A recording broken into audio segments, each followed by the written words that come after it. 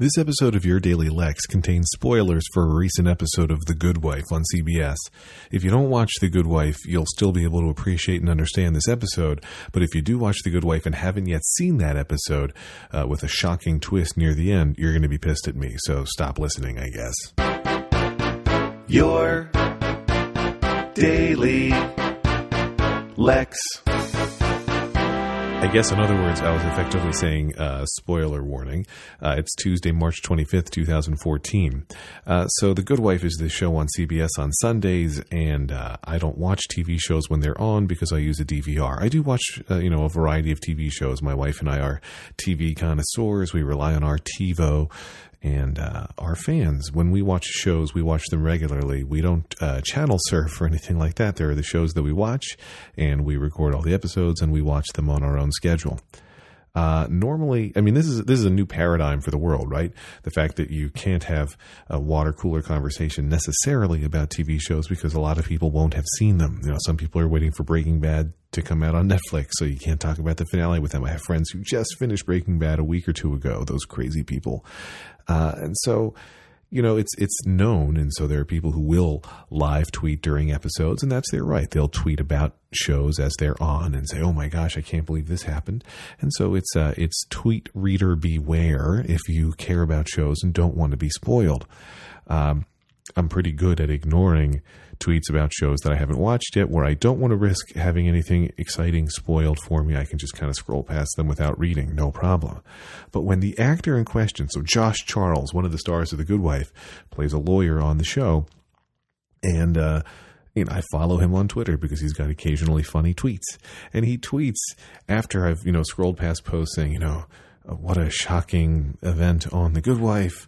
Here's an interview with the actor at the heart of the shocking thing on The Good Wife. That you can ignore. You get that the headline writers are working, or the tweet headline writers are working to make sure you don't get spoiled as you scroll through your timeline. But then you get to Josh Charles, the guy whose character died on the most recent episode of The Good Wife, very unexpectedly.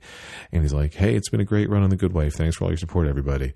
I'm not really dead. Too bad I got murdered at the end of the episode." And it's like, you jerk. And, I was impressed by how well the secret of Josh Charles's character on the show, Will Gardner, how well the secret of his dying was kept. It didn't leak ahead of time. But then once the episode was out there, the dead cat that Curiosity killed was out of the bag. You can quote me on that one. Now, so spoilers in general. The point of watching shows, movies, or reading books, etc., is not always, what's the shocking twist ending going to be, unless it's early M. Night Shyamalan work. It's really, are we going to enjoy the journey? That's why you can rewatch movies and TV shows and still like them. But I didn't like being spoiled for Josh Charles' surprising death because it took all the surprise out of it, obviously. And so since that was, the writers have said that they were trying to show, hey, death can strike at any time and it's impactful when it does. It was all ruined for me because I knew exactly when death was going to strike and whom would be stricken.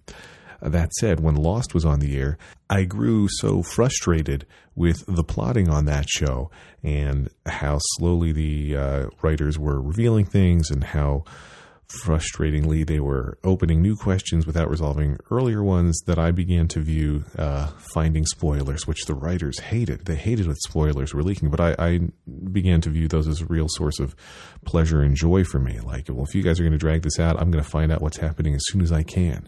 And I read the spoilers on the finale when those leaked out, and they were really trying to block the finale spoilers from coming out. But I was like, you know what? If I sit down and watch this show and it's going to be disappointing to me and I've invested all these years of watching it, not literal, the show was on for many years. I probably didn't devote full years to watching it. But, if I devoted all this time to watching it and now you're going to disappoint me, I want to know ahead of time. Anyway, spoiler alert, this episode is about to end. Lex.